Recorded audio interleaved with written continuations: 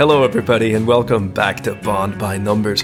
It is great to be here to take you through our first reactions to No Time to Die.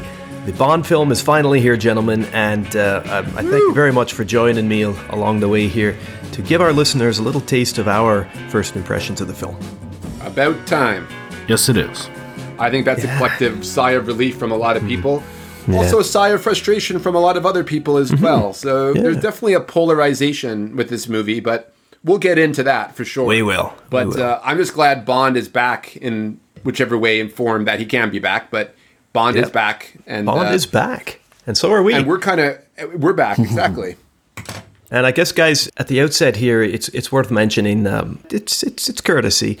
We're going to talk full spoilers today. We've all seen the film. The reason this episode is a little later getting out to you guys is because we've got a 5-hour time zone and an ocean between us. I saw the film first, but then I had to wait, or I wanted to wait for Josh and Jeff to see the film as well. And yeah, I mean, there's no hurry, right? There's no hurry. The film took 6 years. Why the hell should it? Well, you don't want to be spoiled come too. out right away? Exactly. Yeah, we also didn't want to be spoiled before we saw the movie too, right? So we had to see it as soon as we can. Yeah. But this is also important, I guess, that we mention to listeners that this is not going to be a review of the film. We're going to wait a few months and probably to give her proper... Yeah, to do our treatment on it like we have all the other previous Bond films. Our proper money pennies. We'll wait a wee while. But this is just a reaction show. So we're just going to go through one by one and tell you what we thought, what we liked, what we maybe didn't like so much. And as always, engage with us online. Send us an email at bondbynumbers3@gmail.com. Hit us up on Facebook or Instagram. Instagram's where we do most of our engagement. But, you know, you're welcome to find us any way you want. And yeah, let's just break into this, guys. So, No Time to Die. I saw it a couple of weeks ago. You guys saw it in the last week or so. And how was your experience, first of all, your cinema experience? Mine was small. Mine was quite kind of Sunday afternoon, just a quiet, intimate sort of thing in a local cinema down here in the south of Scotland. But how about you guys?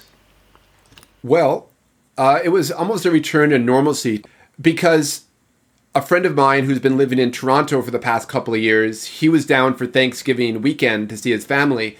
And, you know, he had a night off where he could just hang out and stuff. So we joined him and we got tickets at the Landmark Theatres and where I used to live in Canada, just outside of Ottawa.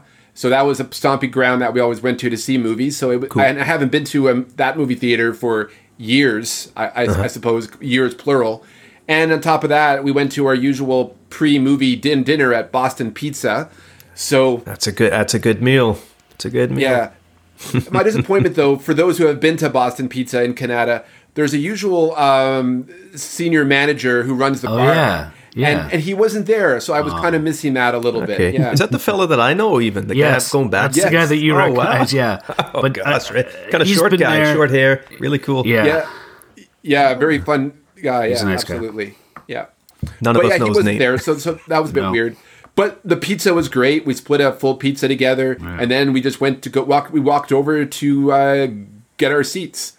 Nice. And my one regret, I saw them advertising. If you buy like 2 Heinekens, you get a Heineken James Bond glass. That's right. I should have done it, but you know, epic fail on my part. It's a really cool glass. Heineken now being, you know, the official beer of James Village Bond. Next year, you'll get one. Yeah, just wait a year, get one at the value. How about you, Jeff? How was your experience? Well, it was good. And to be honest with you, I mean, I really haven't gone out like at all almost. And this is the first time I've been to the theater since 2019. Cool. Like even before COVID, like I just didn't really go out to the theater too often. So I know that it would have been probably around Christmas time of 2019, the last time I would have been in a theater.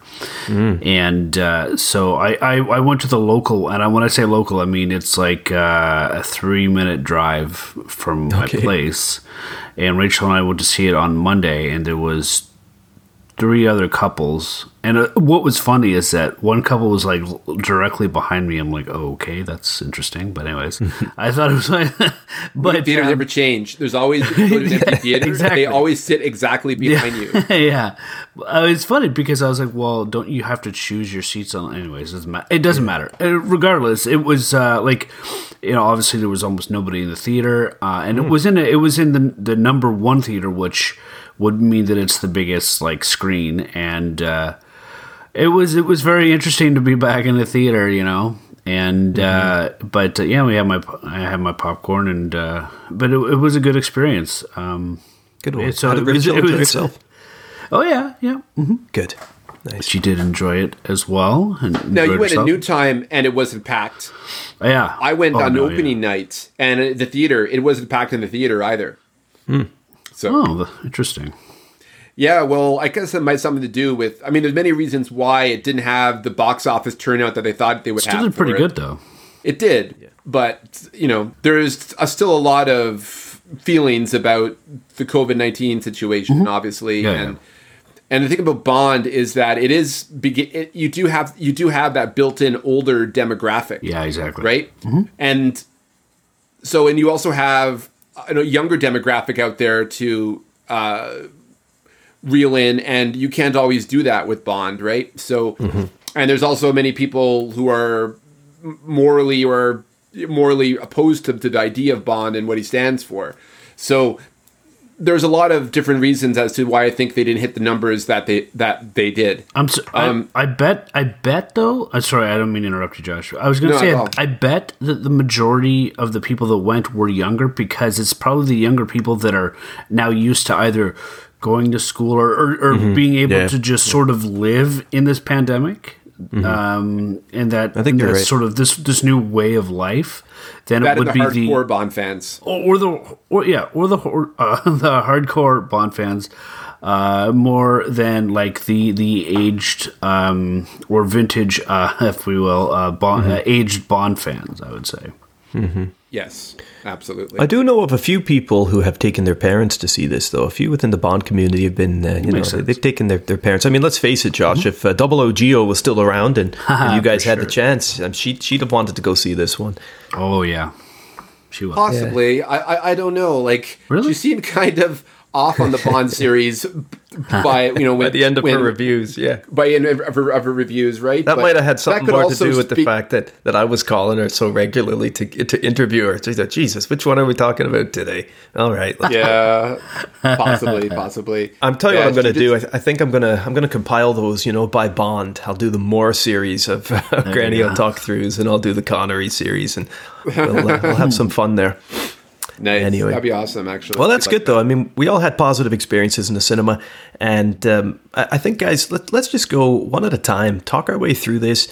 If you haven't seen the film yet, then please, turn off the show. Come on back in a couple of days or a couple of weeks. Spoilers. Yeah, because we're gonna thrash it out here. But just first impressions, I'm really, really curious to see what your opinions were on this one. So let's flip a coin. There it goes. Flipped. Josh, you're first. Talk us through what you think. Well, overall, I enjoyed the movie immensely. Bond is back. B, Bond. It's Bond. C, I found that the acting and the characters, I found them all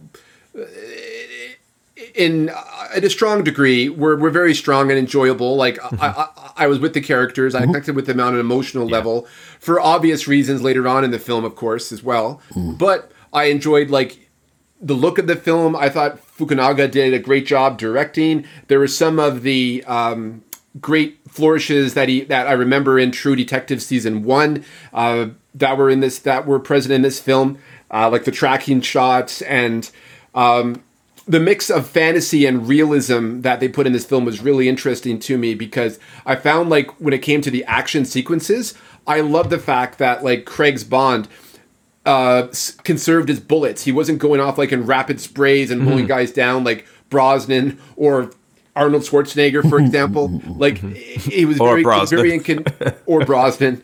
I'm sorry, Tomorrow Never Dies. I mean, come on, or it's a kill count. Going forward, there's a kill count. And in this film, like, I just found it. It was true to the Craig era in that way, but it was also a nice nod to older Bond films for many reasons. Hans Zimmer's score was really good. I wasn't a huge fan of Newman's score, so seeing those kind of thematic returns was very important to me. That John Barry feel. I like the nostalgic flourishes of On Her Majesty's Secret Service that they put in the film, even though some of them were kind of on the nose and seemed to be kind of grasping at that nostalgia, to bring some people in. I can see that was a little bit manipulative, but I still accept it for what it was, and I appreciated that Broccoli and G. Wilson were willing to lionize that film. It's all, even though, like, previously in the past, I really wonder, just as a sidebar, how much, like, did Broccoli and Saltzman, how much did they hate On Her Majesty's Secret Service and wanted to move on, right? And even Michael G. Wilson, in a sense. And does Barbara Broccoli remember that movie fondly? It's only because of the resurgence that movie has had in the fan base in the past 20 years or so that, they were honoring that new fan base with that movie. That's an interesting point. Yeah, I wonder if that's accurate, because, Josh, when you and I started collecting these on the VHSs, like in the mid-90s, that film was just starting to get its name again, or a name, really. Yeah.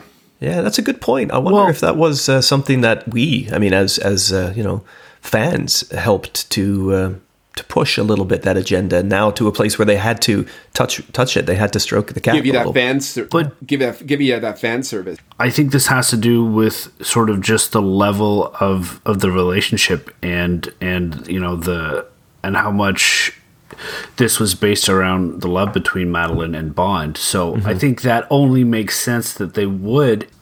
The love. I think that's part of it, right? To me, that's why I think that's I think maybe why they did that. Like, even though if they weren't a huge fan of it, like if Barbara was kind of like no, but I think that if there's any Bond film that you could at least we could have a similar relationship in regarding one of the female leads, like obviously Madeline and Bond, obviously they have a connection, would be with Tracy and Bond in On Her Majesty's Secret Service. Yeah, absolutely. So I really enjoyed that part of it. And the style I talked about, like, fantastic. Like, the camera work was great. And the overhead shots, lots of great crane shots. I keep going back to that scene where they're escaping from Madeline's family villa and in the Range Rover. I'm not sure if it was a Range Rover or not, but I did like that whole sequence. It was shot very well, like, and you were mostly caught up in the situation, and because of that change in the plot that occurs. You know what I'm talking about. That brings it home, and I think an emotional connection was really important to making that movie progress as it went along to propel the narrative. The locations were really awesome. Were really interesting. Matera, Matera was a beautiful shot. Like that aqueduct / bridge thing, that was really well done. I'm trying to think of other locations I really liked. That shot of London was really nice when he's driving the Living Daylights after through the city. That was pretty awesome. London is nice here in this film. Great to see that car again. I agree with you. London is good. We get some linger time with London, and we don't always get the linger time. And I like that. You don't. Yeah, exactly. Skyfall and it was during the day. Too. And Spectre, to an extent, also did London, but I found like it didn't. We saw London mostly at night, and that's it was gray, exactly. And it wasn't like portrayed as well as it was in Skyfall and in No Time to Die, for example. I'm just trying to think of other things here. Yeah, and location. The island, that Sapphi's Island, the Poison Garden. I was recently playing Uncharted on PS3, and for some reason, that island just felt like it was right out of Uncharted. I had just it had a submarine pen, and you sneak in as this huge facility that you don't know who built it. Like, how was this built? Like, what is this place? Who built this? But overall, like visually, in terms of locations, like it was a good Bond movie. In that fashion. I mean, not really any place exotic. Trying trying to think what else before. Oh, of course, Cuba. I love the Cuban sequences. Oh, so good. There was good spycraft in those sequences. I loved how the island where Bond was living was portrayed, the nightclub culture on the island, especially like in the club in Santiago, Cuba. Was it Santiago? Yeah, well, that's where he goes. Yeah, It wasn't Havana, right? It was The nightclub is in Jamaica, where he meets Leiter. Right. That's in Jamaica. Oh, Sure, yeah. Right. Yeah. That's right. Right, Yeah. right. So see, it's still kind of like I'm only going if you know like I'm only trying to remember now because I only saw it a week ago, so it's coming back to me now. Yeah. Acting wise, Craig was very strong in this. I'll definitely add on to what you were saying when we reviewed Spectre, Scott, that Madeline Sado is a great actress, and I think she was really strong in this film. Yeah. Given the role that she had, she was really good. But Craig was really good in that. I really believed his emotional connection to Madeline, as well as to his daughter. I believe Bond, when he made those decisions that he did, you can argue about the writing of it, of course, but acting wise, I think Craig was on point. I would like to see maybe a bit more like Fiends M or Mallory. Well, yeah, I think I wanted a little. I wanted a little. Malik. He's awesome, but at the same time, like I wanted a little bit more from him. We don't get quite the resolution. Like, is his career over for a decision that he made? Yeah. There was no real consequences for that. It was kind of like they were more dwelling in the death of Bond, and that was the ultimate consequence. Mm-hmm. Naomi Harris was good. I love the supporting Bond cast we have now, right? Like, it's almost like Mission Impossible now, where you have like Simon Pegg and Rebecca Ferguson and Ving Rhames, and now you have like Well, we had. I mean, we have to think they're gone now. They can't. We're going to lose these people, and that's the sad part is we're going to lose that cast of the team players, and even Rory Kinnear is Tanner. Glad they brought Tanner back too, which was good. Yeah, I liked him. Yeah, and casting wise, like. Definitely a stronger performance, even though in that small sequence of Waltz as Blofeld, I really bought him as Blofeld this time around. I like him more as like the puppet master in the background, not someone who comes up to your face and tells you exactly who he is and his motivations. And you can almost forget in that sequence that he was Bond's adopted brother. He was just someone that was like the head of Spectre, and I bought him in that role in that movie. As for the main villain, Rami Malek Safin, I loved Rami Malek's portrayal. I think he was great. I think he was into the role, and he was every scene that he was in, he had a great menace and sympathy to him. But at the same time, the writing for his character was a little weak to me. I wasn't quite sure of his motivations. Yeah. And I just don't think the movie was concerned with his plot or his plan. They were more concerned about the emotional story they were telling with this film. And so that was a little disappointing. But at the same time, I did enjoy Malek's performance. Yeah. As for the story, I didn't mind how it ended. I know a lot of people didn't. To me, find these 5 Craig films, in a way, are an adaptation of what me and Scott have called the Fleming sweep. Like that main Spectre storyline, you beginning in Thunderball, On Her Majesty's Secret Service, and then to You Only Live Twice. Also with a bit of, baggage from Casino Royale thrown in there as well. You get the overall kind of Bond story arc that Fleming was trying to tell. Now, I don't know if Fleming ever planned to eventually to have Bond settle down or do something like this. I can see, even though, we look at Ian Fleming as a misogynist in the way that he wrote and in the way that his lifestyle was, or at least chauvinistic anyway, is it possible that he could have had this ending for Bond? I think it's believable that he could have, but I think he would have created a scenario wherein Bond's death would probably have been a better payoff, would have probably been more logically consistent. Because the problem with Bond's death is that, like, it seems like it was ham-fisted in there on how he was going to die, and that's how they wanted to end it. Well, they're like, well, we can't kill Madeline off, right?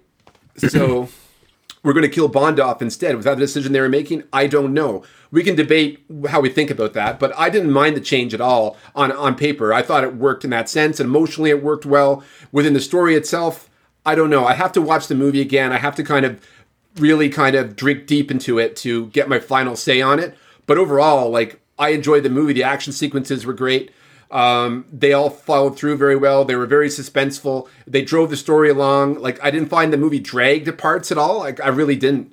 Compared to, say, Spectre, for example, to me, it was kind of like halts midway and gets to a very kind of slapdash denouement, whereas in this here I found the climax was really intense and whatnot. Again, some logical inconsistencies, but also props to Ana de Armas. I thought she was really fun in the role of Paloma. I definitely wanted to see more of her in the story, but the story wasn't about her. It was about Bond and Madeline and that whole situation, so I understand that. But it would be cool to see her again. I like the fact that she didn't die like other Craig Bond women usually do, or other Bond women usually do. So I'm glad they didn't kill her off. Like when they killed Leiter, they didn't kill her off as well, or make her a double agent. That would have probably been worse to me. So the plot couldn't have handled that bullshit. No. Like it couldn't have handled that. It would have been too much. I did like the nod to For Your Eyes Only, though, with Roger knocking Locke off the cliff when Craig's Bond dispatches Ash with the Range Rover. I thought that was a nice nod to Roger. Oh yeah, I think, guys. I think when we do our proper review of the show, we'll have to hunt out all these Easter eggs, and because there were a lot of them. Yeah, there were so many to find, and I think Fukunaga did a nice job, and the art direction did a nice job. Even things like I know that Nomi is wearing a safari suit that's quite reminiscent of Roger's from The Man with the Golden Gun. That jacket. And the fact that she had. And also the afro, which kind of reminded me a little bit of Rosie Carver from sure, yeah. And and most importantly, I feel really bad that I forgot her. I thought Lashana Lynch was great. She was excellent in her performance, and I believed her in the role. Like she was very good. Yeah. I found the writing kind of let her down a little bit though, because they made her kind of apologetic, and I understand that she was bowing to the master, I suppose, of the situation, and I kind of wish that showed more sympathy for. Bond's and Madeline's situation as to why she does that, but instead it's more of like, I don't know, I just didn't buy that she bowed and scraped to Bond in the end and said, "Oh, you can be 007." Like it just seemed kind of forced to me. I get it. They didn't need that scene, in my opinion, but I understand why they did it on a reason. I think that I think a lot of it was good. It was for the fans why they did that. Yeah. They wanted to put Bond back as 007. As 007. They even kind of honored Craig's Bond in a way because they put him in the SAS uniform when he goes and infiltrates Safin's base. But they Craig does say Commander Bond though, and he said it's Commander Bond. Remember? Yeah. That was cool. I like that. It's more realistic for his Bond to have been like an SAS guy than it would be a Navy guy 100%. At this point, right? So, yeah. But Craig had involvement at every step with the clothes he was wearing, and he wanted something that was kind of echoing those days, that type of training in getting dressed that way. So, I think he said that in the Becoming James Bond documentary. Actually, I don't know if you guys have seen that, but it was available on actually, TV I watched over here yesterday. Yeah, I think did he not say something like that about the clothes, or maybe that was an interview I had seen him saying. Maybe it doesn't matter. It was something. Yeah, he did mention something like that. But yes. Yeah. Anyway, so I don't know. Overall, I really enjoyed this Bond film. It's definitely one of my favorite of the Craigs. I'll give you my ranking at the end. Yeah, we'll rank at the end. When we go into that, but just to give you a bit of a foreshadowing, it's definitely my favorite of the Craigs. I will say that, for all the stuff that there's a lot of negative stuff coming out now that Bond is dead, and he's not dead. It's just a new iteration of Bond that's coming. And like I said, this is a lot for example, the Nolan trilogy this is of Batman, because it's its own little universe of Bond. It's telling its own story, its own version of the characters, and it's blending all the themes from the Bond novels together into this 5-movie package. And that's how I want to look at the Craig era. I'm not connecting it to the era of Brosnan or the era of Roger Moore or of Sean Connery, right? I don't look at Bond as some people do with this theory that, he's just he's the same character all the way through. And then if you kill Bond off, then why continue the franchise? You know what I mean? But if you consider that, in my opinion, anyway, that No Time to Die is sort of an adaptation of Fleming's OHMSS and You Only Live Twice. If you remember the ending of Only Live Twice, the novel, Bond survives this explosion in this poison garden fortress, very similar to the one we see in No Time to Die. On top of that, you have the reminder at the end of the credits that James Bond will return. So is this the end or isn't it? Mm-hmm. You know what I mean? It is the end, because there was no big weather balloon that Craig's Bond hopped onto to take him over the ocean like in the book. Yeah, we don't know. Where was the weather balloon? That's right. I know where it was. Yeah, but those are my initial reactions to the story, what I liked about it, what I think once we start talking about it and get into our own opinions and I hear more of your guys, then I can start kind of looking into, I'll probably be able to flesh out some of the flaws in the film more. I'll be able to elaborate them. Yeah. I mean, I think we all have to admit, first of all, we're Bond fans. We've been excited like the rest of the Bond community for a long time about this film coming out. We're coming to this with positive vibes. We all have that sort of post-film excitement. And I mean, that's we don't need to apologize for that. But in terms of flaws and things, I mean, yeah, it's going to grow on us, right? It's got to be a bit organic. This is just our first impressions to share with our listeners. So I think you got some good points there, buddy. And I appreciate your idea. Jeff, I'm interested, is particularly having heard Josh now saying that this is, up there and among the favorites of his Craig. What do you think of this, buddy? What'd you go for? Oh, I think very highly of this. This is probably, yeah, well, I'll rank mine later, but I thoroughly enjoyed this. Now, again, probably because I haven't seen a new Bond film in years, and I really like Skyfall, but I still had that bad taste. I felt like I was drinking that chalk stuff to have like an X-ray after Spectre. I still need to rinse and spit after that one. Skyfall is awesome, but seeing this film and knowing that it's a swan song, that's a Madeline joke. I like that one. That's good. You weren't up too late, were you, with that, planning that one? Surprisingly, it just came right off the cuff. Surprisingly. But I really enjoyed it for what it was. I thought this thing fired on all cylinders. You could, in my opinion, you could see that everyone involved definitely had a V8 because everyone, it seemed like it's a very strong film, and I mean, there are aspects of it that certain things were contrived and here and there, but and certain characters' writings, like Josh mentioned about like Rami Malek, like, and no offense to him, but it was almost like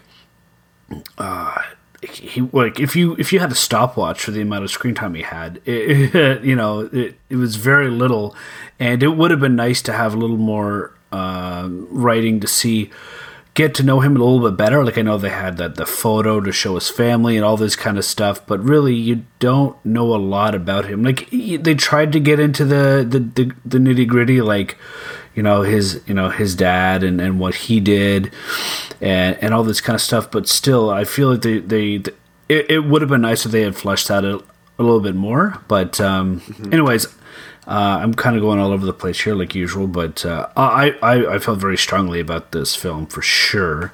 One, I was very excited, right from the get-go, you see the gun barrel, and I'm just like, oh, here we go. It's just like when you see a new Star Wars and you see the credits, it's like you're very excited fanboy going on there. I really enjoyed the score. I liked the song. I liked the opening credits. Kleiman did a good job once again. Yeah, he did. And what I did like is I don't know what you guys think about this, and I'm okay with this, is when they did kind of rehash the love theme and some of the other songs from on Her Majesty's Secret Service. And I was saying this with Josh before we all kind of jumped in together here, but I'm okay with that, because I think obviously this film, like on Her Majesty's Secret Service, these were probably two of the Bond films that had the most sort of emotional attachment, and to show the emotional attachment and relationship between Bond and obviously in Her Majesty's Secret Service it would be Tracy, his wife, and obviously in this one Madeline, because of he finds out in a very short period of time that he is actually the father. He has a child, but he obviously does love Madeline and all that kind of stuff. So they use the love theme, and then at the end they also use the Louis Armstrong song too. But I'm okay with them rehashing that stuff. I thought it was good, and to me it made sense. I really enjoyed the score, though it wasn't overtly Zimmer. Like, it wasn't like I was watching like James Bond, like Crimson Tide or something like that, or the or the Rock, which is fine because or that Inception with like or Inception, yeah, like it wouldn't. There was none of that. It wasn't like it was like Christopher Nolan like Hangover style, which is good because it wouldn't have worked. So I did enjoy the score. Like it kept me in it, and I was listening to it, and I was like, okay, yeah, this is a Bond score, and sometimes I didn't even think it was Zimmer at some, just listening to it. I probably wouldn't. I would have failed if Scott, if you had done a test, I would have been like, oh, that's not Zimmer. Sometimes, which is that's fine. It's still it was all very well put together. I really enjoyed the editing, the action sequences. I thought there wasn't like it was very action packed, but it wasn't like just action. And I thought the action was well paced, well directed. And like Josh said, is that they actually made a point to Bond picks up clips, changes guns. Yeah. He actually makes a point to point, aim, shoot, not just spray Schwarzenegger with the chain gun at Skynet. It's just or whatever. So that was refreshing. The car chases were excellent. The sound editing, definitely, yeah, they were all that good stuff. It was really good. The locations were excellent. And as much as Josh was saying they're not too exotic, I thought they were pretty good. To be honest, I didn't know where they were. I was like, are they in Greece? What? Because then they said, oh, it's on the Acropolis, and I'm like, oh, okay, that's interesting. Then they started speaking Italian. I'm like, I don't know where they are in Italy. And then I thought it was on the coast in an island, but it's actually in central Italy, south central Italy. And I was like, I didn't even know that because I've never even heard of Matera. Acropolis literally means high hill. Then I realized, yeah, that's what I figured. Once I saw where they were, I was like, okay, I get it now. Yeah. But and the Greeks did colonize southern Italy before the Romans did, right? So I mean, well, yeah, that's true too. Yeah. But I did enjoy all the different locations, and I was just looking at sort of where they were, just so we could, if we were going to talk about the locations, is actually when they were having that big chase scene with I think it was Range Rovers. Not Land Rovers, but it doesn't matter. It's still a Rover, but not a Moon Rover, thank God. Bond was in a Toyota Land Cruiser. Land Cruiser. There you go. Okay. He was in a Land Cruiser, but it was the Range Rovers following him. Yeah, exactly. The Range Rovers were following him, and he was in the Land Cruiser. That was in Norway. They actually filmed that in Scotland. They did. Just an hour and a bit up the road. Yeah. And the island that is a short jaunt from Norway to, let's say, Russia/Japan, amazing, is actually the Faroe Islands. Not in Egypt. That's the Faroe, Faroe, which is, I guess, North Atlantic. I think it's owned, it's like Scandinavian. It's like Iceland or somebody else. Anyways, but I thoroughly enjoyed this film. I thought everyone, the cast, it was well casted, well acted, well directed.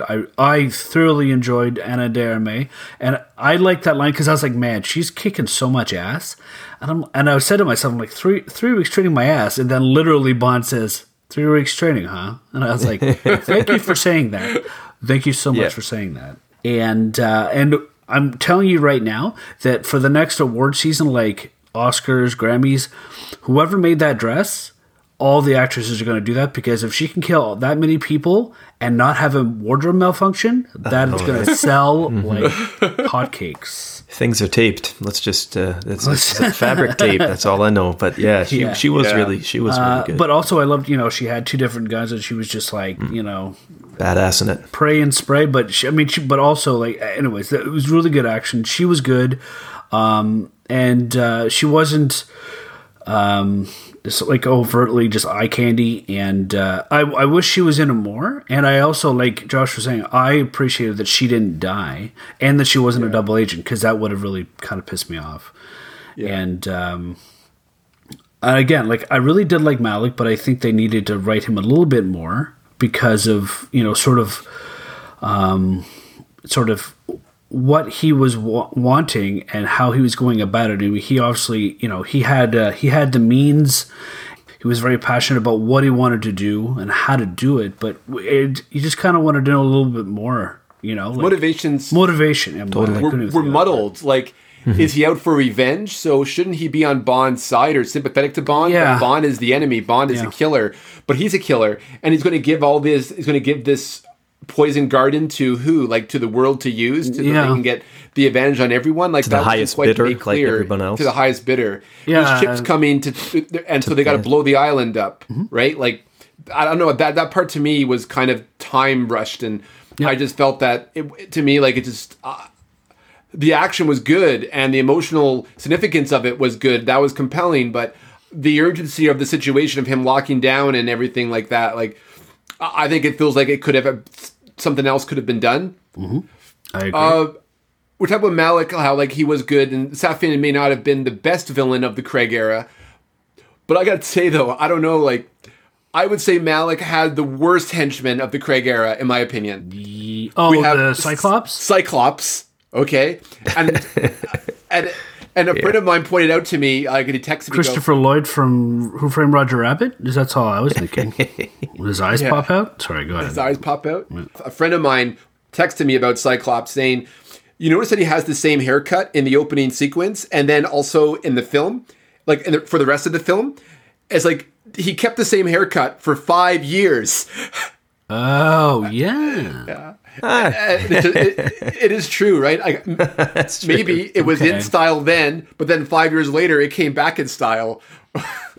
Or he just likes to set his watch to his haircut. Like some people just don't choose their hair, right? Maybe.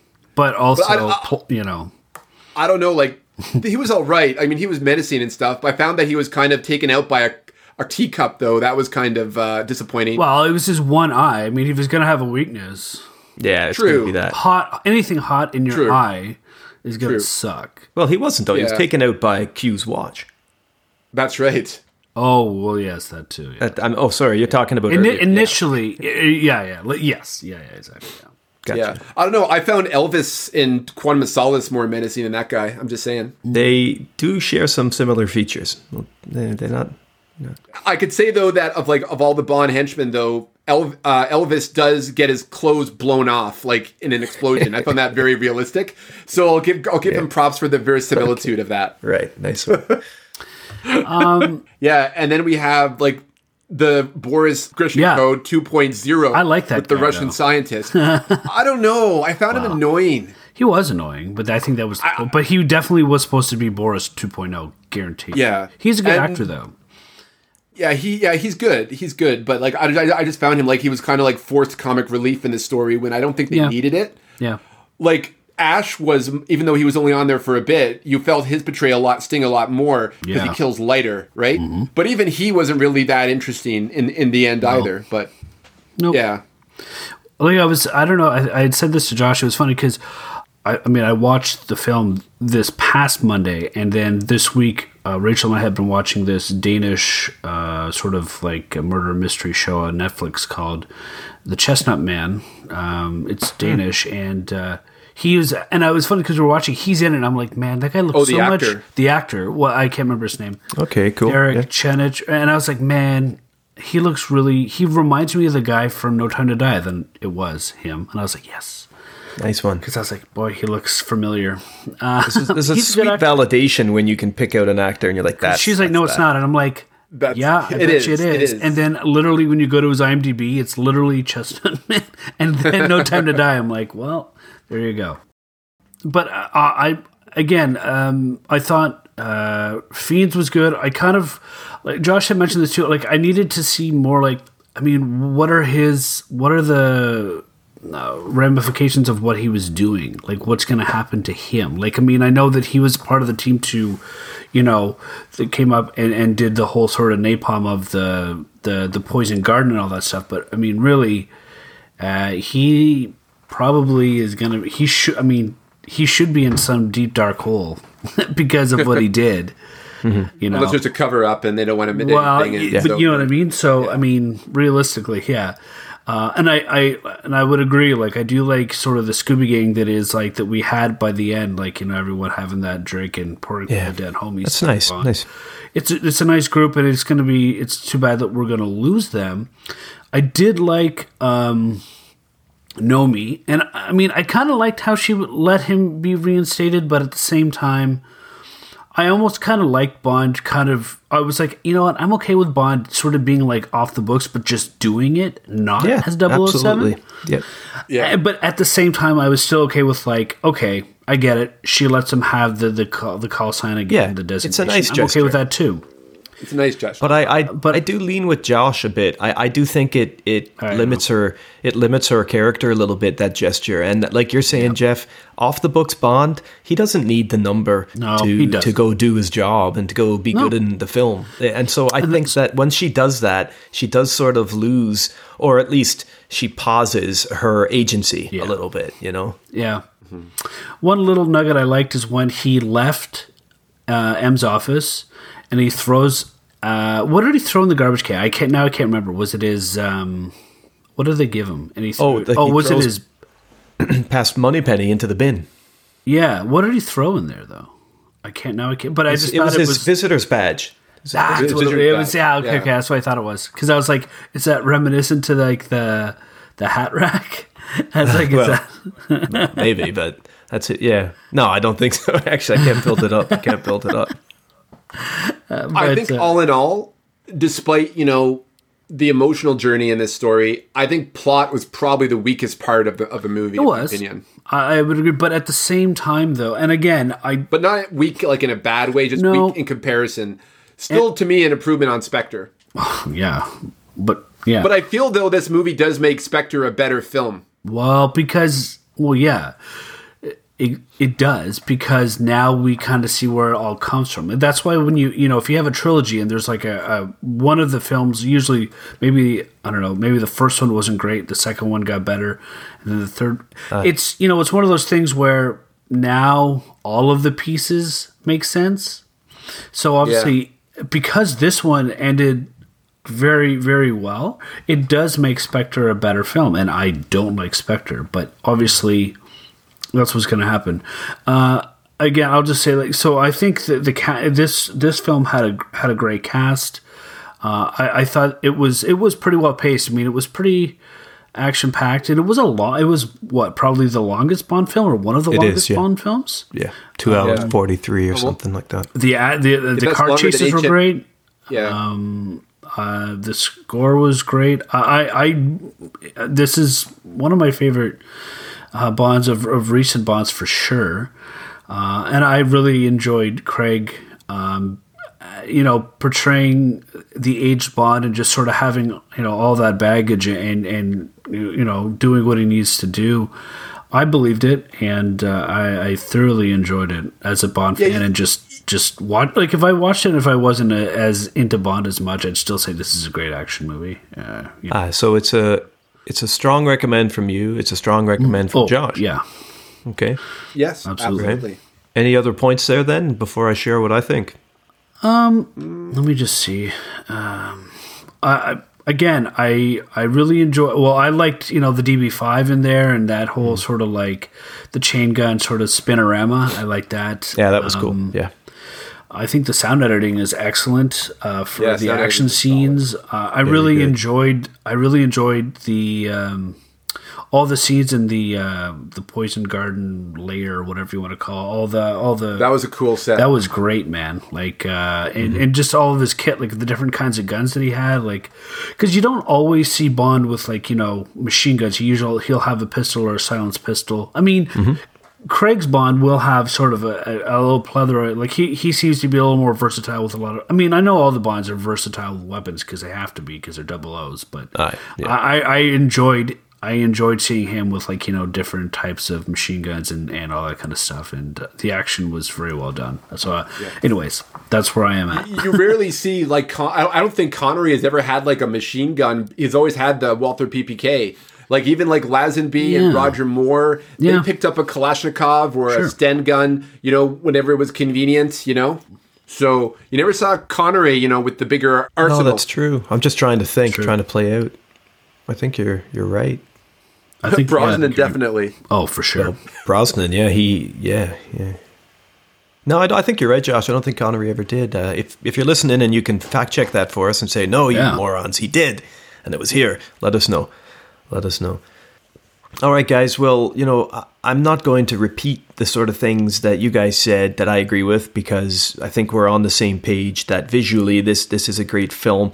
I was really struck by it. Its sound editing is just knockout. Like, I don't remember being so kind of impressed by the sound editing in a film. Like, I think that they've really, really done an awesome job with that. The locations in this film I really liked. Cuba and Norway particularly, even though I know some of the stuff was, the externals were shot in the Faroes, and obviously we've got Scotland. But anytime you go to Scotland, and I'm not just saying that because I live here, anytime you go to Scotland, you're totally allowed. You capture that atmosphere, man. You get that mist, that evergreens, and it's there, and you get the rivers and the moors, and it's really strong. Great place for a chase, and I agree with your point, Jeff, about the editing out of these chases too. We're not getting too much, and we're not getting too little. We're getting the right amount, I felt, in the car chases that satisfy you and also push the plot along believably. So I really liked that. I didn't mind Madeline's secret. I mean, if there's a couple of secrets, right? There's the Spectre thing, but the pregnancy thing, she wants to tell Bond that before it all goes to shit. And I like how that sets her up to have some agency and responsibility in the story. And the Spectre link, I guess, to Safin is as much a surprise to her when it reappears as it is to him, But I felt that it played well into the idea of Craig's Bond kind of having serious trust issues, because this Bond has serious trust issues, right? We know that. And that's part of the whole thing. Like, get on a train, I'll never fucking see you again until I have to. And then he has to. And that's when it all starts up again. But, I had a problem like you guys did with Safin's character. We're not really given much information on the reason or the kind of the frequency for his involvement with her. Like, he talks about love, like we both love the same woman. He loves her in a I kept you alive so our lives are linked sort of way, whereas Bond loves her in a romantic sort of way. But I didn't understand his motivation. Like, as a Bond villain, he's underwritten because he there are just problems with his character. Like, okay, what's he been doing? How has he lived his life since his parents were killed? Because it looks like he hasn't aged. He hasn't aged since he went after her. He must have been like 15 when he was when he killed Madeline. He must have been maybe. He was young, right? I mean, I really don't know, but there are problems there. And how did he build his empire? How did any of this stuff happen? Where did he get his money? Where was he financed? And I get that his dad's garden. I get all of that. That horticultural stuff comes through, but not the enterprising side. That doesn't quite come through. How does he get were his family poisoners? Like, did they work for Spectre like before, and they were actually like his parents were bad guys, so to speak? Potentially, potentially. Maybe that's why Mr. White went off after them anyway. But we don't know. Like, that stuff could have been written in, even pigeonholed, like shoved down our throat in a forced speech. Just tell us. Just tell us. So it's almost like a subversion of expectations, going like, you think this is going to be about Blofeld's revenge and Spectre and Madeline will be connected to it. Yeah. But really, Safin is the product of Spectre's evil and what they created, and that's kind of like bites them in the ass. I think that is the thematic intention of his character. However well that's pulled off, underwhelmingly it pulled off, exactly. For sure, exactly. I really like the Cuba stuff, guys. I was really involved in this. I think that's the best scene in the film, actually. But the other reason I like it, we all have our own thing that we like with the Bond. I like Bond to have a bit of charm and a bit of wit and a bit of humanity. I like my Bond films to be fun. I want there to be fun in them. And after this scene, the fun drops from the film. And I mean, he gets pretty serious. In terms of balancing tones, like, Fukunaga's got some things going really well. Each tone and atmosphere is very, very tangible. It's almost tactile. But there's an imbalance of it here in this film for me. It's like, here's some happy stuff here, fun. Like, Bond is back, Bond is fun, Bond is in action, Bond's doing its thing, and then it just goes way down the slide, and it just dark at the whole time. And that's okay. I'm not yet criticizing it, because we're starting the film with a tragic love musical theme. Like, I know what's coming. I know that this relationship is going to end because it's telegraphed through the music. And I'm not so sure that was the right choice. How is it going to end, right? I'm not so sure that was the right choice. Although I loved the nod to Barry, and we know Zimmer's a Barry fan, but he's capable of writing his own themes like David Arnold did for Casino Royale. Tomorrow Never Dies. It would have been nice to see. It would have been nice to see a Vesper theme similar. Something going on there that Thomas Newman maybe never gave us. But hey, whatever. I'm not crying about it too much. My problem with this movie, and it is a big problem, I can't get away from it. I've had maybe those extra 5 days to digest the film than you guys have, so I've thought about this a bit more. But I'm not denying that this is a recommendation. It is a recommendation for me. I'm a Bond fan, but I don't have to like everything, right? And no, of course not. I don't mind. I think I know where you're going here. In principle, I don't mind Bond dying. I don't think Daniel Craig's Bond needs to live. The other ones were self-contained in a sense. Like, he doesn't have to live. I don't mind him dying, but like, I have problems with the character writing here. Like, Craig has left his work. He's left MI6 before for less. Like, if you think that Inspector, where it was just him and Madeline and that sort of sense of I can't be bothered working anymore, he grabs the Aston Martin and he goes. But here, he's got a life, he's got a kid, he's got an actual chance to step away and have that ending. But he instructs Nomi, who's the character who was all strong and tough and like, no, like, I'm the 007 now. He instructs her to take his kid away and his girl away because he's got to finish the job. Why do you have to fucking finish the job? You've actually got something to live for now, man. Like, you've never had it before. Like, she, more to the point, getting back to what Josh was saying, like, about her being a little underwritten at this point, how she bows to him in a sense. I really didn't like that because while I understand it on a fan service level, she should have also said, listen, you've got this woman and this kid. Maybe you don't even know the relationship yet properly. You get in here. And she knows something's there. I'm finishing the job. I'm finishing the job. Yeah. You've got some serious reasons to not do this. But we never had that conversation. We never even had a moment to say to Nomi, good for you for having that moment. You know, you tried to convince him, but he pushed you off anyway. Whatever. Like, the writers just said, okay, I'll take her away. Like, Bond has to finish the day. I think the writers... Why does Bond have to finish the day, you know? Like, she picked a stupid moment to be a soft character. Okay, I thought, maybe this is just me, but because, you know, when Safin, like, breaks the vial on Bond, doesn't that mean he can't touch his daughter or Madeline? Yeah, but that comes later. But that only happened when he goes back. When he goes back. Happens afterwards. That only happens It's almost like they're... It's almost like it's that same kind of stubbornness that Bond has to get the job done, right? That obtuseness that we see portrayed in the earlier Craig films. That's true. That brings him to that fate where if he had just went with them and left Nomi to do it instead of taking charge and doing it himself, getting the job done because he had to be the man. He had to be the ultra macho man, essentially. Then he goes and then he gets punished for it severely because he has that final encounter with Safin that ends in tragedy for him. Right? Maybe he thought he would be able to get out in time, and then I'm just playing. But I agree. He's always been saved before. He's always been rescued before. He's always rescued himself. But I agree with you with how Nomi should have been like, yo. I mean, here's the big problem. I'm unattached. Like, that shows to me and on payroll a little bit of Anyway, I mean... it shows a weakness a little bit, as we talked about, like I said, the story isn't the greatest part of this movie, right? No. And so, like, it shows a weakness in the writing that they got themselves to a point where they were stuck at a crossroads. Do we let Bond go and with his family and live off there, and let Nomi go and take out Safin and save the day and all that, and then die. And save the day? Because they know if they take that route, if you think... that this anti-social justice warrior crowd out there that's out there now.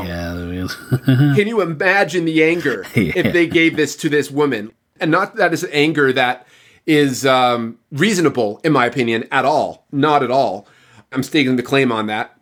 You can call me woke. I don't care. But I'm just saying is that put them in a position where they had to choose that, and they shouldn't have got to that position. No. They had to make it more believable or something, or change it around so that it doesn't look weak in terms of the writing. Yeah, I get that. But Bond could still have encountered problems on the raft with his, you know, with maybe gunmen coming on the ships that he's passing. Like, you know, he could have gotten trouble in other ways. They didn't.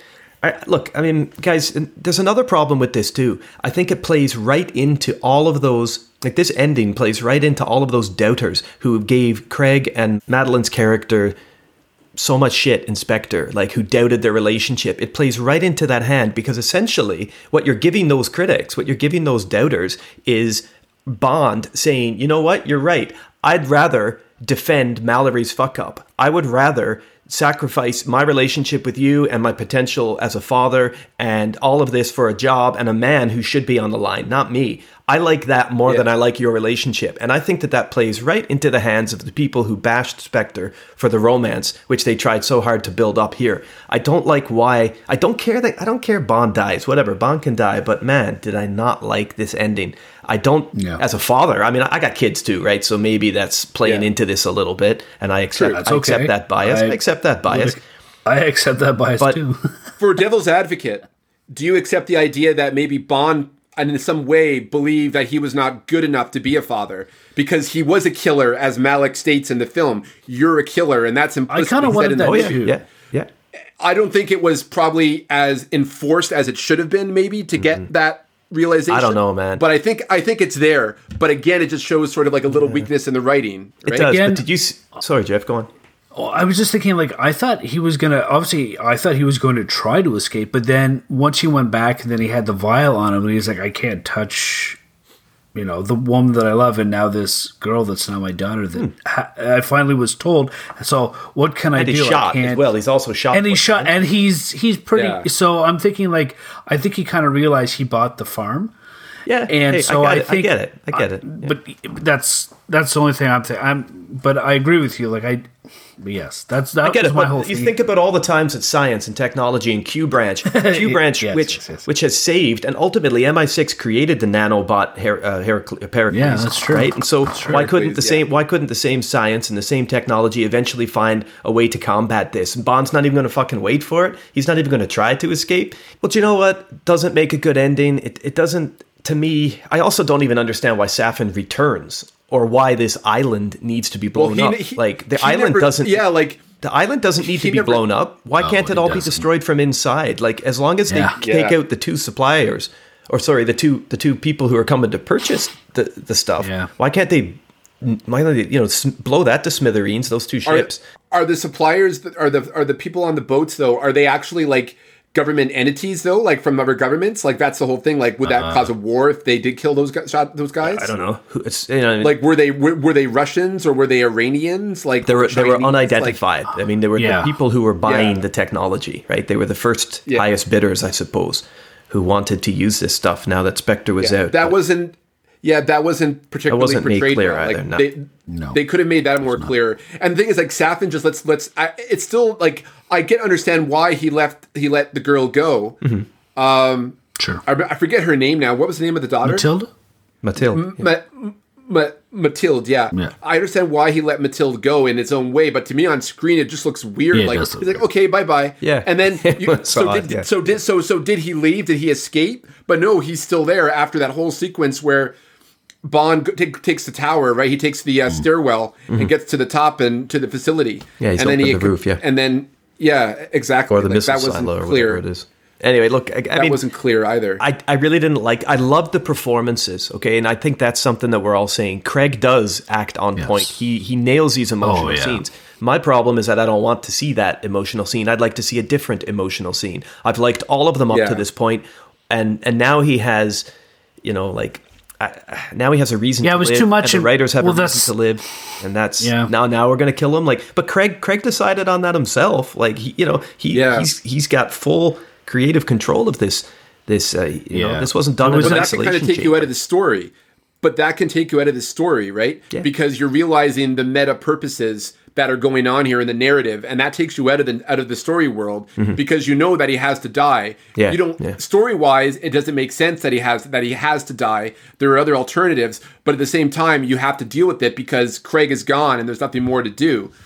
But could they have done it a different way? Absolutely. I don't dislike the ending. I appreciate why people don't. I totally understand that. And but at the same time, I don't mind it. So like, I think there's justifications in there. I think the movie has to grow on me. I have to see it more to get a full, Me too. a full fleshed out opinion. I think it would probably be best to watch like all 5 in a row and see how well they carry together and see how much that will impact the final, this most recent film, the final film in the Craig era. So yeah, I agree. I'm okay with Bond dying. I had no problem with it. I kind of liked it to an extent, but at the same time, like, well, again, I guess we're just repeating this, but I agree with Scott saying like he didn't need to die. But Makes the title ironic. No Time to Die. yeah, Seems there's all kinds of Maybe time. that's a clue. he made time to die. Maybe that weather balloon appeared and he grabbed onto it. Who knows? Well, yeah, because I was like, wait, we didn't actually see him dying. Yeah. I just okay, fine. I just need to. He severely burned. He jumped back down the shaft, or Yeah, whatever, and he exactly. fell down in. Yeah, he's just severely burned. He found an air bubble. Yeah, okay, sure. Yeah, He Yeah, grabbed James onto a Bond, man, pelican who that was knows? flying by, and he's fine. That's right. Yeah. yeah. But look, I was never not engaged in the film, and I don't hate anything really. That's a strong fucking word, particularly for something as ephemeral as entertainment. Yeah. But You weren't pleased. I as wasn't an pleased. entertainment, I wasn't you weren't pleased. by that I was sequence. It irked disappointed you. by the ending. Yeah. Fukunaga did a great job with the movie, though. Like, Yes, it is a he good did. movie. It is a recommendation for me. The action is fantastic. The motivating incident and the rising action of this story are as good as anything else in the Craig era for me. And I don't find it even had that kind of. It didn't have a lull or a distracting moment like the Miami sequence in Casino Royale, which for me was one of the things that made that film less than perfect, and it was really one of the only blemishes in there. Mm-hmm. But who am I? Like I said, Craig was all in for this. He wanted it done this way. He didn't upset me, and whatever. It just disappointed me that he decided to go out as a slave to MI6 instead of himself, when in the previous film he went out for himself. I just didn't get why this particular case made him feel like when there were outs, there were ways to destroy the Enterprise from within. There were ways to allow technology to develop to fight the nanobots, but no, he had to go open those doors again and walk up and take the hit. Like, I didn't see that martyrdom being necessary for his Bond. I could see him. But was it martyrdom, though? I mean, Yeah, it looks like of course that. it I can was. see how it looks like that. It did I think it come was, up. yeah, duty and think yeah, like, I don't know. Like, I think if he had killed Safin and not had that thing, like, sprayed on, like, if it didn't have the virus sprayed on him, I think he would have got out. 100%. That's what I think, but I don't know. Yeah. well, That's just my 2 cents. Yeah, maybe. I think he knew that he could handle that. I think he knew that, he had to do his duty, but at the same time, he had something to look forward to, and that's why he just plowed through that sequence and got to where it was. And then he has this moment of confidence, and then he breaks Safin's hand, a very simple gesture for someone like him to really do a very broke it, simple too. action. And he broke it, but then that also broke the vial, and then that's how it got on him, right? So it's the hubris, I guess, of the moment. And if you think of, like, the statues of the Greek statues in the credits and stuff like that, and being invoked and whatnot, like, to me, that old kind of idea of hubris kind of falls into play here. I think you mean humorous. I don't know. Like the bone. Yeah, definitely. Well, guys, look. Is that the tibia? Probably, I don't know. I I can't don't know. remember. The ulnus or the radius? I'm pulling Yeah, your arm here. I know. not breaking it though. No. No, Anyway. not breaking it. I like Zimmer's score Yeah. too. I mean, it was fine. Nothing remarkable in here for me though. Like, if you take away the Barry nods and the Cuba piece, it's just serviceable plus. But as the film grows on me, and as I watch it more, and as I think you're right, it lifts Spectre up a little bit. My opinion might change on this. And as I said, and I think I will warm to the ending a little more, guys, because I don't have a problem with Bond as a character dying. I mean, Fleming tried No, it I himself, right? Like, Fleming wanted that. Yes. So I don't care about that, particularly for Craig's arc. I just don't like the way it was done. And I feel like there were ways that Nomi could have been better, that Ray Fiennes' character, Mallory, could have been more responsible. He should have been out there, lifting the fucking grate open of that roof. So there are different things that could have happened here. But in terms of ranking, guys, let's just close shop here in this Impressions episode with a ranking. Yeah. For me, this is probably third in my Craig films. I go Skyfall first, Casino Royale second, very, very close.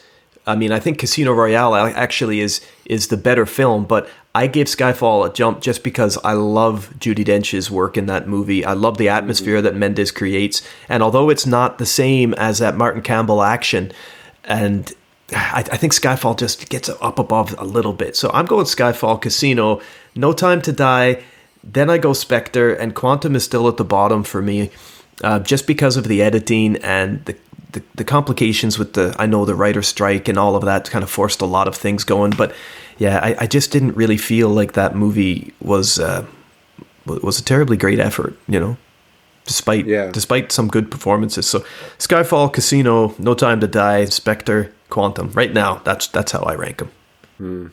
How about you guys? I'm Casino, Skyfall, No Time to Die. Skyfall and No Time to Die are kind of tying for me. They're really fighting over 2 and 3. I'm fighting over those two movies sometimes because I enjoy the emotional connection with Bond in No Time to Die, but I agree that Judi Dench stuff is really strong in Skyfall. Exactly. And the photography, the cinematography, and the just Skyfall as a film is excellent. But Casino Royale still holds number 1 because it really feels like just a great Bond film and a nod to Fleming. Like I agree with you. The Miami sequence, I never really liked it. I don't hate it, but I never really liked it. But I don't know. Casino Royale is still, I don't know. It's the first Craig Bond, and I loved it from the beginning, and I always will. So yeah, Skyfall 2nd, No Time to Die 3, Quantum of Solace is actually my 4th. Even though I dislike the editing, there are parts of Quantum of Solace that I really, really like. And storylines that get carried out in that story really well to me. But the editing is frustrating, I agree. And there could have been a little more done, but I still enjoyed it more than Spectre because Spectre was a disappointment of expectations for me when I first saw it. And it still kind of has that sting in it for me. Maybe it'll get better and replace Quantum of Solace once, I see No Time to Die and the whole series again. And maybe that will change. But at the moment, that's my ranking. Cool. Jeff? If I'm going 5 to 1, I'm gonna go Spectre because I don't like that film. Like it's I find it largely flawed. And Quantum, and then for me, No Time to Die and Skyfall, like it's almost tied. And so I actually put No Time to Die as second, but honestly, I could switch that around because I almost feel because now I'm almost going to talk myself out of having No Time to Die as second because of the emotional. Even though I guess you could say there's more emotional attachment in No Time to Die because now he's a father. But I felt just for the emotion in Skyfall in regarding, M or and her death. There's so much emotion in that, and that's why I was thinking okay, how do I, it's really hard to rank that between, the emotional attachment in these two films, but I thought No Time to Die just for what it was. I'm putting that at 2 for now, but who knows, in 5 minutes I can change my mind. So, I'm going, 3 I have is Skyfall, 2 is No Time to Die, and 1 is Casino. Casino because it was the first one. Again, it's one of those things where it's like, it's the first one, it's fresh, and I really like Craig sort of, coming out and, running through the wall and drinking the Heineken, sort of having it's a little different, but it's a fresh Bond at the time. He's blonde. He drinks Heineken. He's SAS. He's not just Navy. It was an interesting way of bringing the Bonds out of the, the Brosnan that was unfortunately largely flawed, and having that new flavor and new life. And that's why I think it should be 1, but No Time to Die is 2, but again, I could go back and forth between 2 and 3 between that and Skyfall. I really enjoyed No Time to Die. Yeah, it's tough, isn't it? I mean, Craig, and ultimately, guys, I guess if we finish off then just talking about Craig's tenure, I mean, he has left a Bond arc like no other.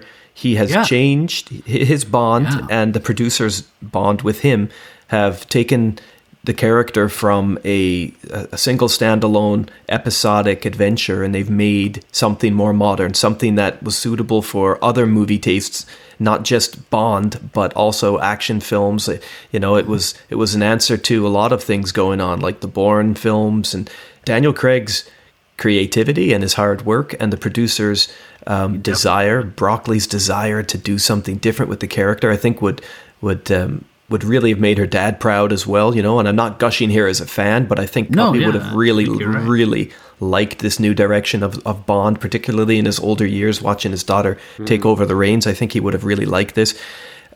Craig was an actor whose performances, I think, were always strong. Even in Spectre, Yeah. where we weren't quite sure about the film, He really cared. he was good, yeah, and he was great in this final film too. He's going to leave behind a legacy that is certainly difficult to match in terms of acting performance.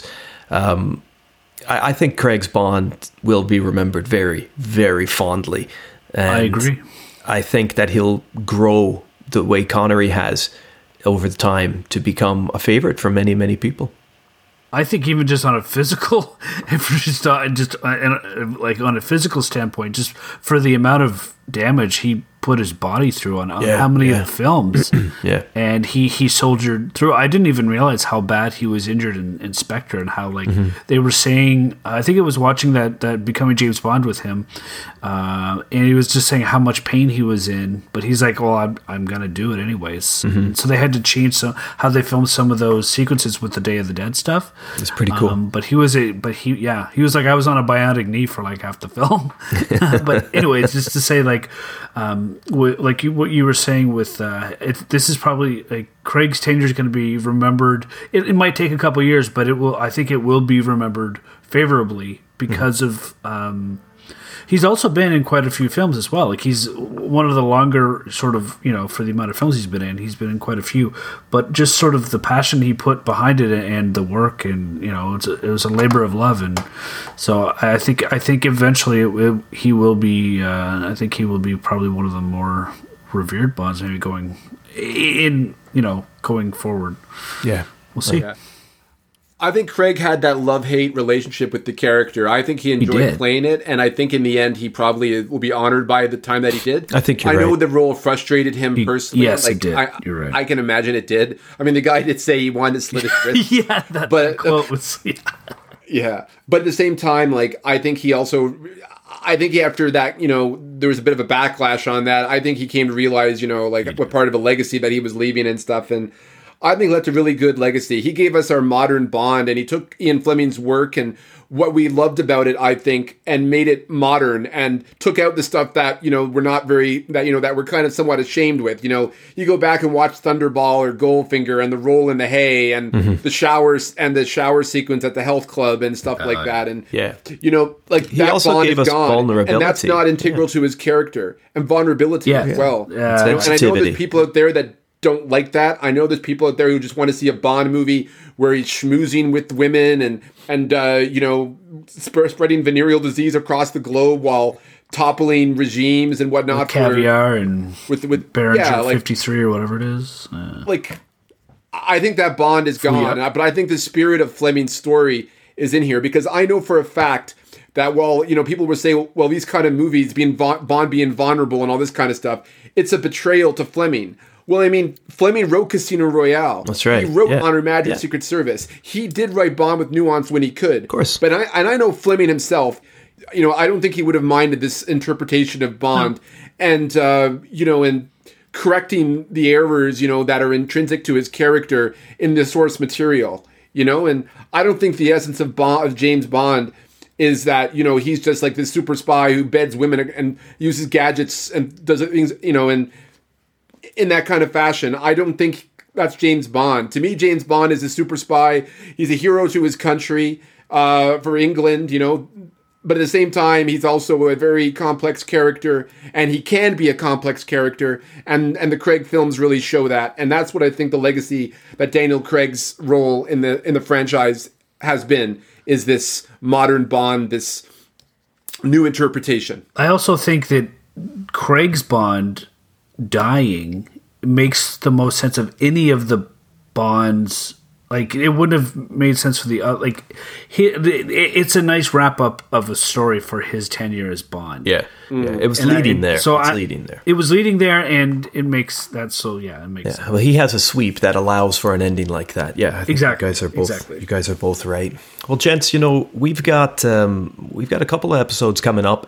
And I think maybe what we'll do is we'll leave our prognostications and our predictions for what's next in the Bond series for maybe a more fulsome chat, because we're not going to be able to tail that on with any sense of decency or satisfaction to the listener, or to ourselves perhaps. So we do have a couple of good episodes coming up. We've got another What If coming up soon, where we're going to each design our own tabletop board game, and this is quite interesting because, of course, there's a new Spectre board game out, which is quite cool. Is that out yet, or is it coming out? It's coming out, Josh. Yeah, it's coming out, and we've got our own ideas in the plans for that, and of course, 00 Chapman's Origins episode, where he's going to go back and look at some of the wartime history of MI6 and the figures who inspired the Fleming creation. That should be a lot of fun too, coming up soon.